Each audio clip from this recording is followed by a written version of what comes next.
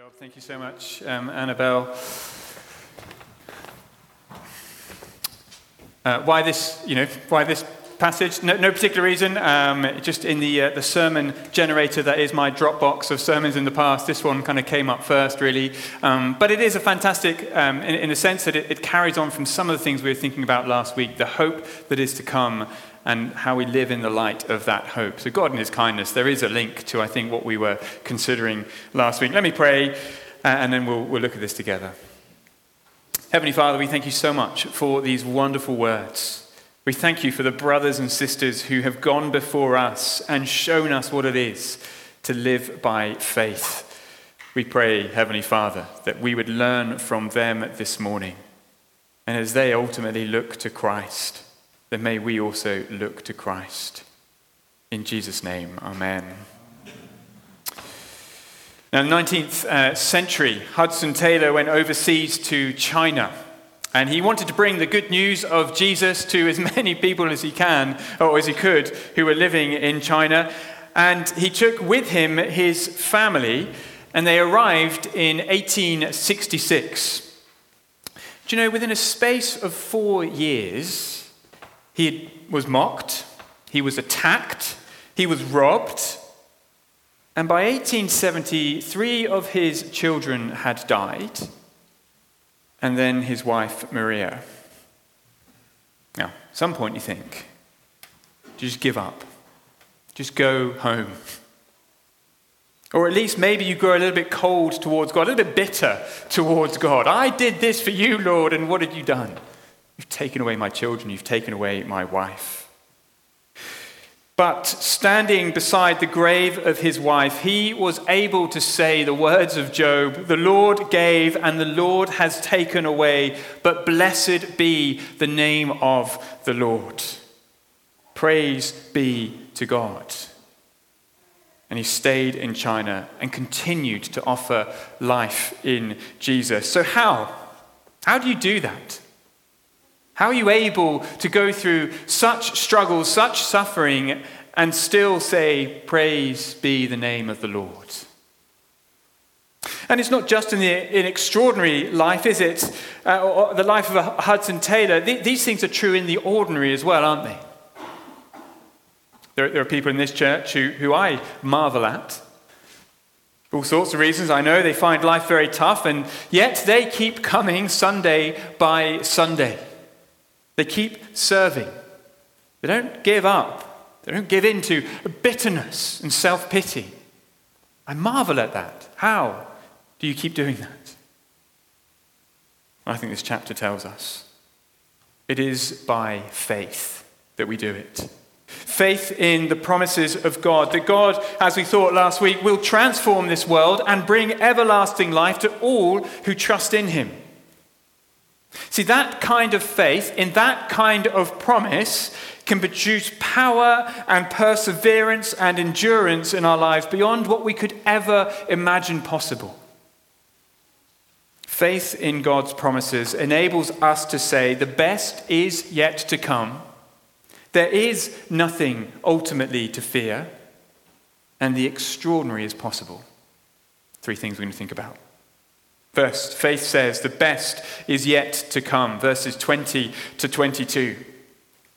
So the whole chapter takes us through the Old Testament, starting in Genesis, and it finishes with Jesus, if you read the whole chapter. And along the way, you see different characters who serve as examples of what life by faith looks like and leads to. In verse 20, we're still in the book of Genesis, and we come to 3 heroes in some ways: Isaac, Jacob, and Joseph. And each of them, by faith, is able to say, the best is yet to come. Have a look at verse 20.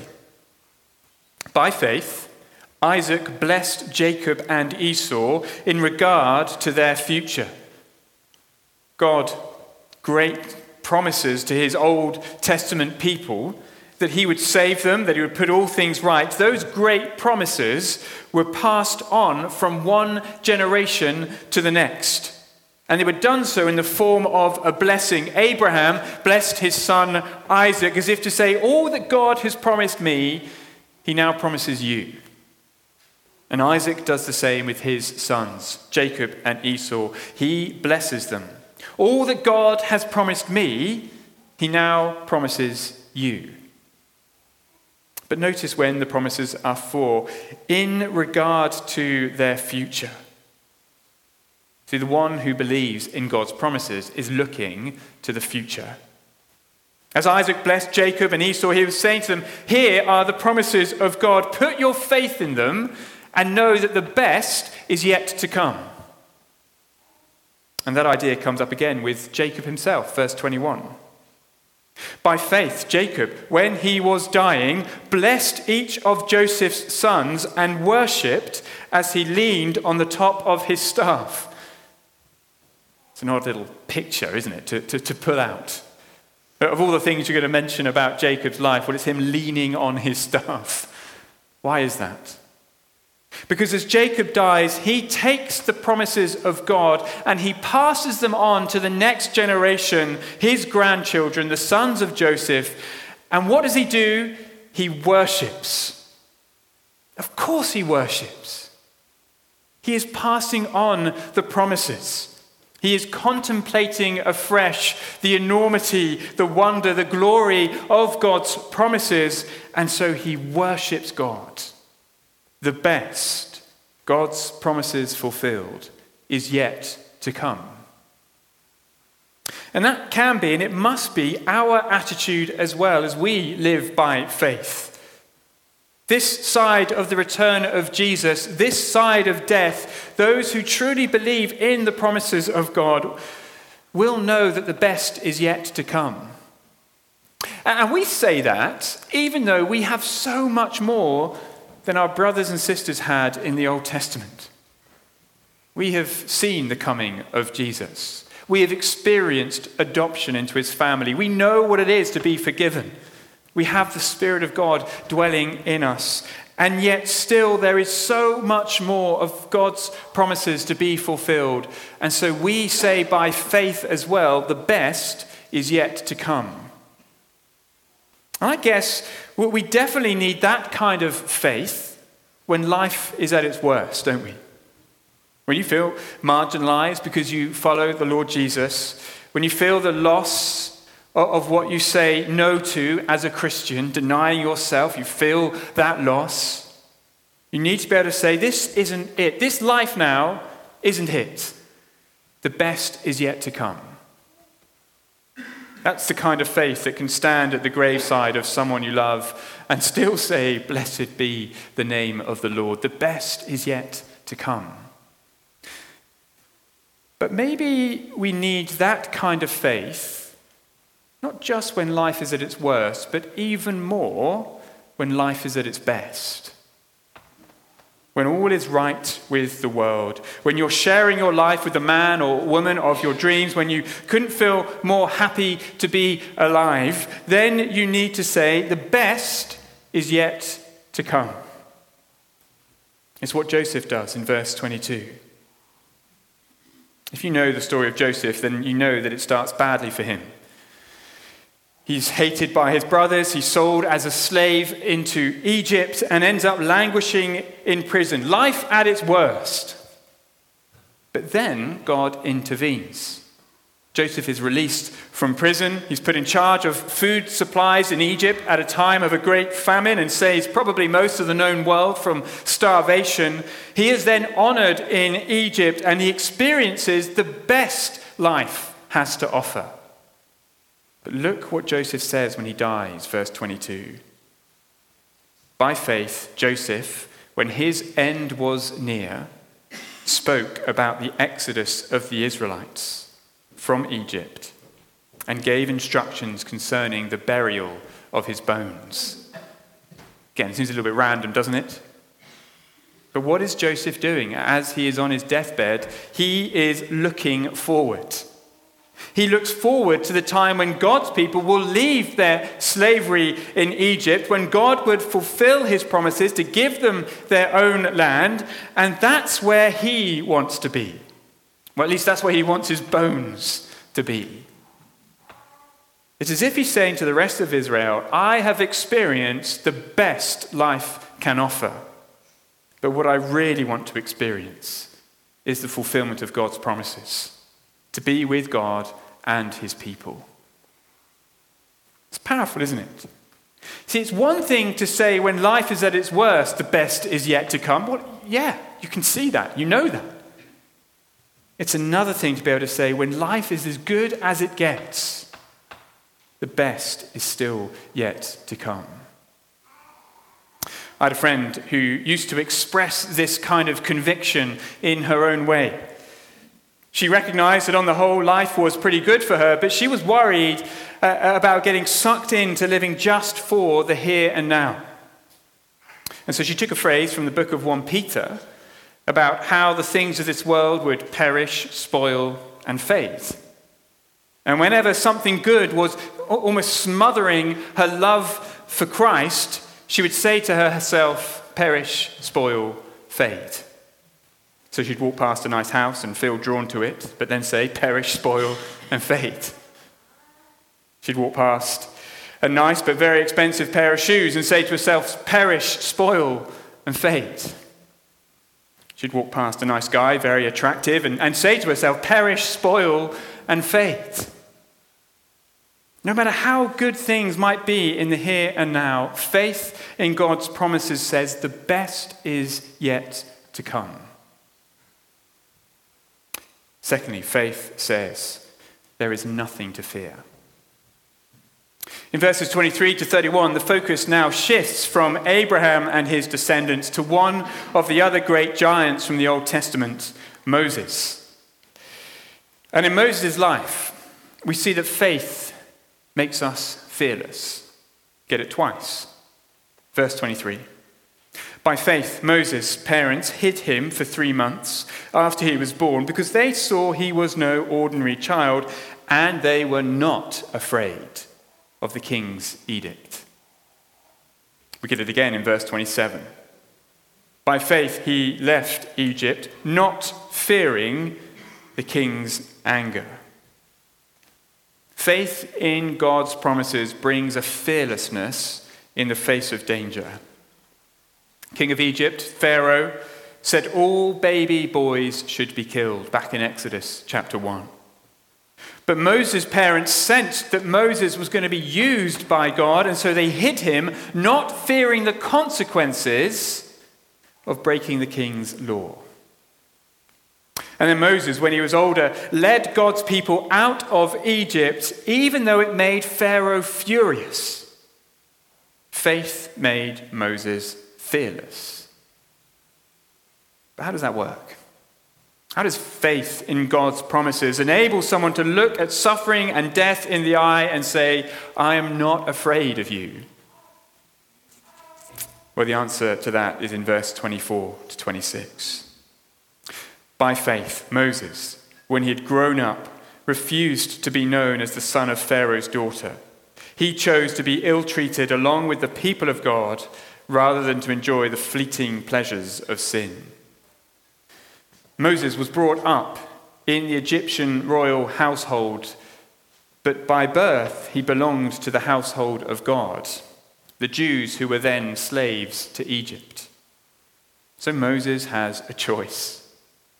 He could have chosen to become an Egyptian prince, with all the prosperity and prestige and pleasure that would have gone with that, or he could have chosen to identify, to be the Jew that he was, and therefore become a slave. No rank, no rights, no riches, just humiliation and suffering. Reject God and his people, and Moses would have had all the treasures that life could offer. Choose God and his people, and Moses would have had all the suffering that life could offer. He chooses God. How? Verse 26, he considered the reproach of Christ greater wealth than the treasures of Egypt, for he was looking to the reward.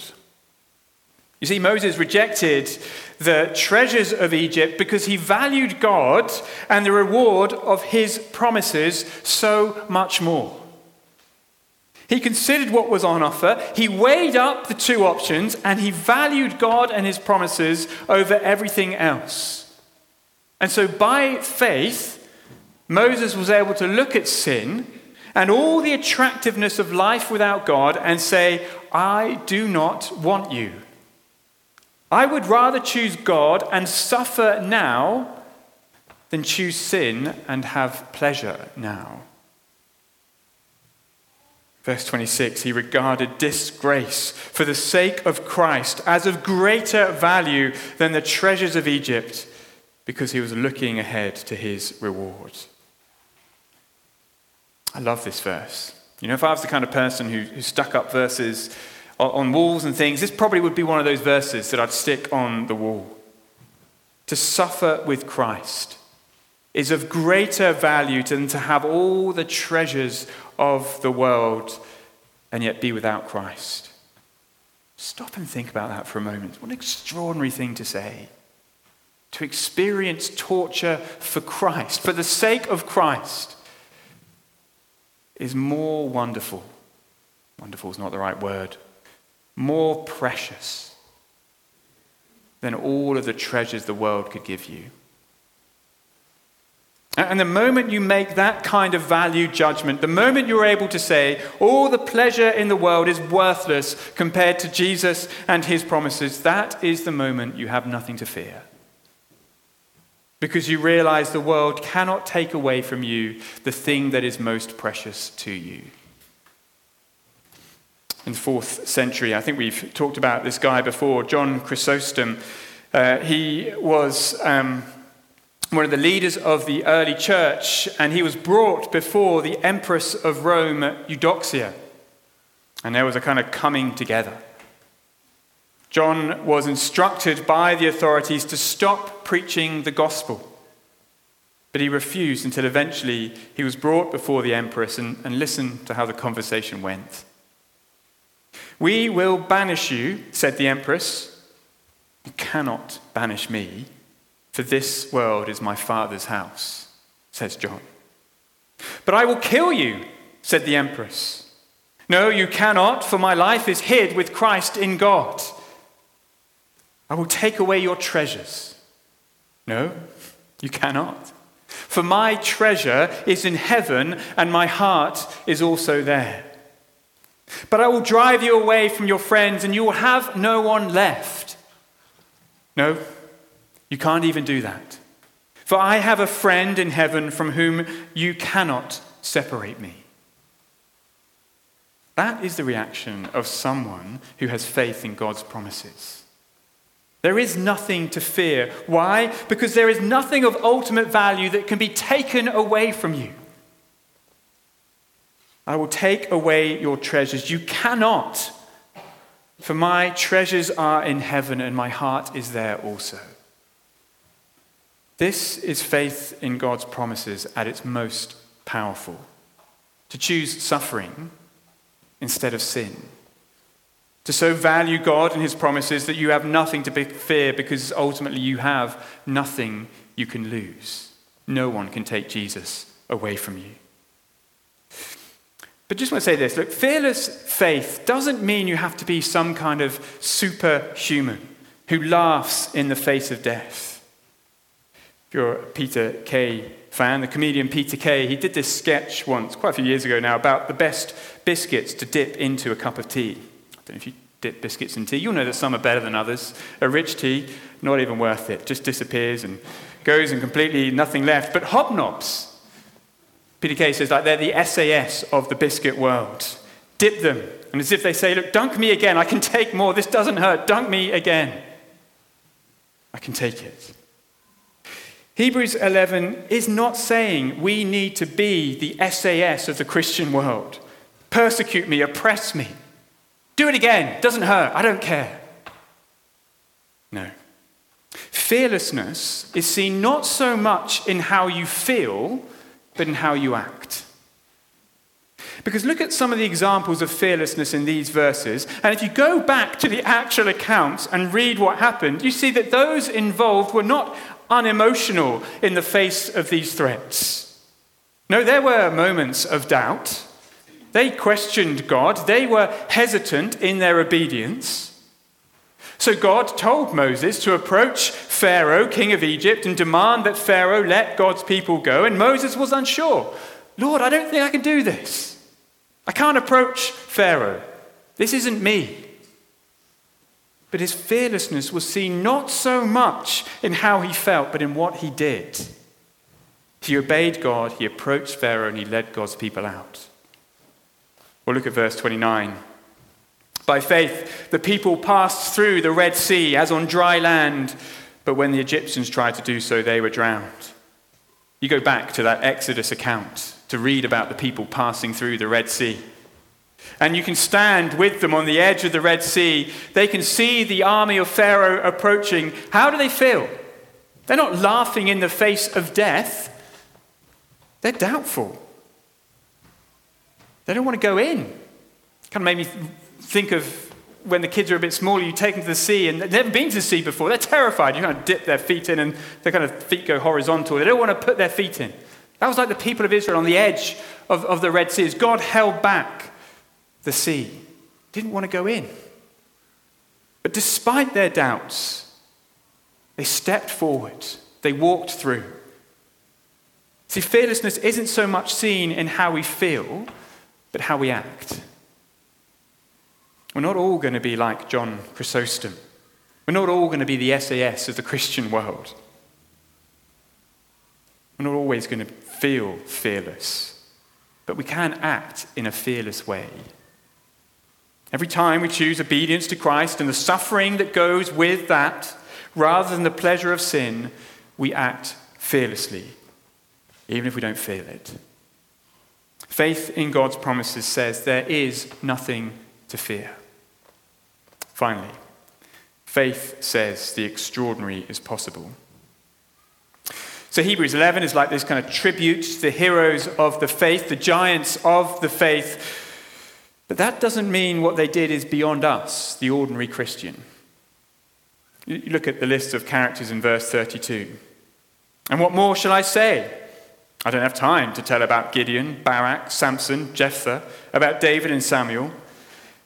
Now, these 6 figures are known for their failures as much as for their successes.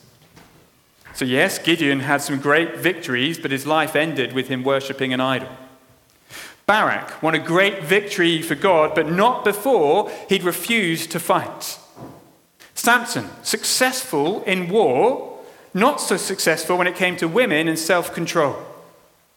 Jephthah, great war hero, but lousy dad. He had a quick tongue and a slow mind, and that led to the death of his daughter. David, 2 words, adulterer, murderer. Samuel, great leader, but he couldn't control his family. You see, they all had their faults. You can read about them in the Old Testament. They're all like you and me, struggling with obedience. That is not to excuse their sin, but it does put them on the same level as us, I think. And the point is, you don't have to be a spiritual superhero to live by faith. Living by faith is what the ordinary Christian does. But when the ordinary live by faith, they come to realize that the extraordinary is possible. Faith gives courage to accomplish extraordinary things, verses 33 to 35, and to endure extraordinary suffering, verses 36 to 38. Let me just give some quick examples. So while some accomplish great things, they conquer kingdoms, verse 33, or others endure great suffering. They are mocked and flogged and imprisoned, verse 36. Some enforce justice, verse 33. Others are crushed to death by stoning, verse 36. Some stopped the mouths of lions and quenched the fury of the flames and became mighty warriors and put armies to flight, verse 33 and 34. Others were destitute, fleeing for their lives, sawn in two and killed by the sword. I know what side of the list I want to be on, but both are there, aren't they? Extraordinary accomplishments and extraordinary suffering. Faith enables you to be ready for both. Faith says the extraordinary is possible. So what does that mean for us? What will that look like in our lives? Well, I think it looks a bit like this. On the one hand, we should think, look at the extraordinary things God can do through ordinary people of faith. If he can conquer kingdoms, shut the mouths of lions, cause armies to flee through ordinary people of faith, could he not use Redeemer Winchester and brothers and sisters at other churches in Winchester to turn the hearts of every man and woman to the Lord Jesus? Could he not do that? Could he not use the students of Winchester Christian Union to bring every student to faith on campus? If God can quench fire and enforce justice and bring back the dead through ordinary faithful believers, could he not work through us to quench the power of sin in our lives? Could he not work through us to overcome the injustices in our country? Of course he can. Faith says the extraordinary is possible, so we act. We pray for our universities and for our neighborhoods. We pray for our workplaces and our city. We invite friends. We fight against sin. We look to right the wrongs that we see around us. Because on the one hand, we should think, look what extraordinary things God can do through ordinary people of faith. But on the other hand, we should think, look at what extraordinary suffering can be endured by ordinary people of faith. You may not think it now, but faith in God's promises means it is possible to face your greatest fear, your worst nightmare, whatever that might be, prolonged and unimaginable suffering. And it is possible to face that and come out at the other end, still saying, "Blessed be the name of the Lord." Faith says the extraordinary is possible, whether that's extraordinary achievements or extraordinary endurance. But just as we finish, how do you grow that faith? How do we have a faith that says the best is yet to come? There is nothing to fear. The extraordinary is possible. Do you look within? Do you try and conjure it up? No, you look to Jesus. If you've got a Bible, just look on to chapter 12 and verse 1. The writer says, "Let us run with perseverance the race marked out for us, fixing our eyes on Jesus, the pioneer and perfecter of our faith." The one who gives us that faith and the one who grows that faith. See, we have something so much better than those Old Testament believers had. They saw God's promises dimly and from afar, but we have Jesus, the fulfillment, the guarantor of every single one of God's promises. It is Jesus who fuels this faith for us. And so we have more reasons for faith than Abraham, who left everything to follow God, than Moses, who chose God and slavery instead of Egypt and royalty, than those who were sawn in two or killed by the sword. We have more reason to trust God than they did. It is Jesus who fuels our faith. If we fix our eyes on Jesus, then we will discover a faith that enables us to say, the best is yet to come. There is nothing to fear, and the extraordinary is possible. I'm going to quiet, I'm going to pray.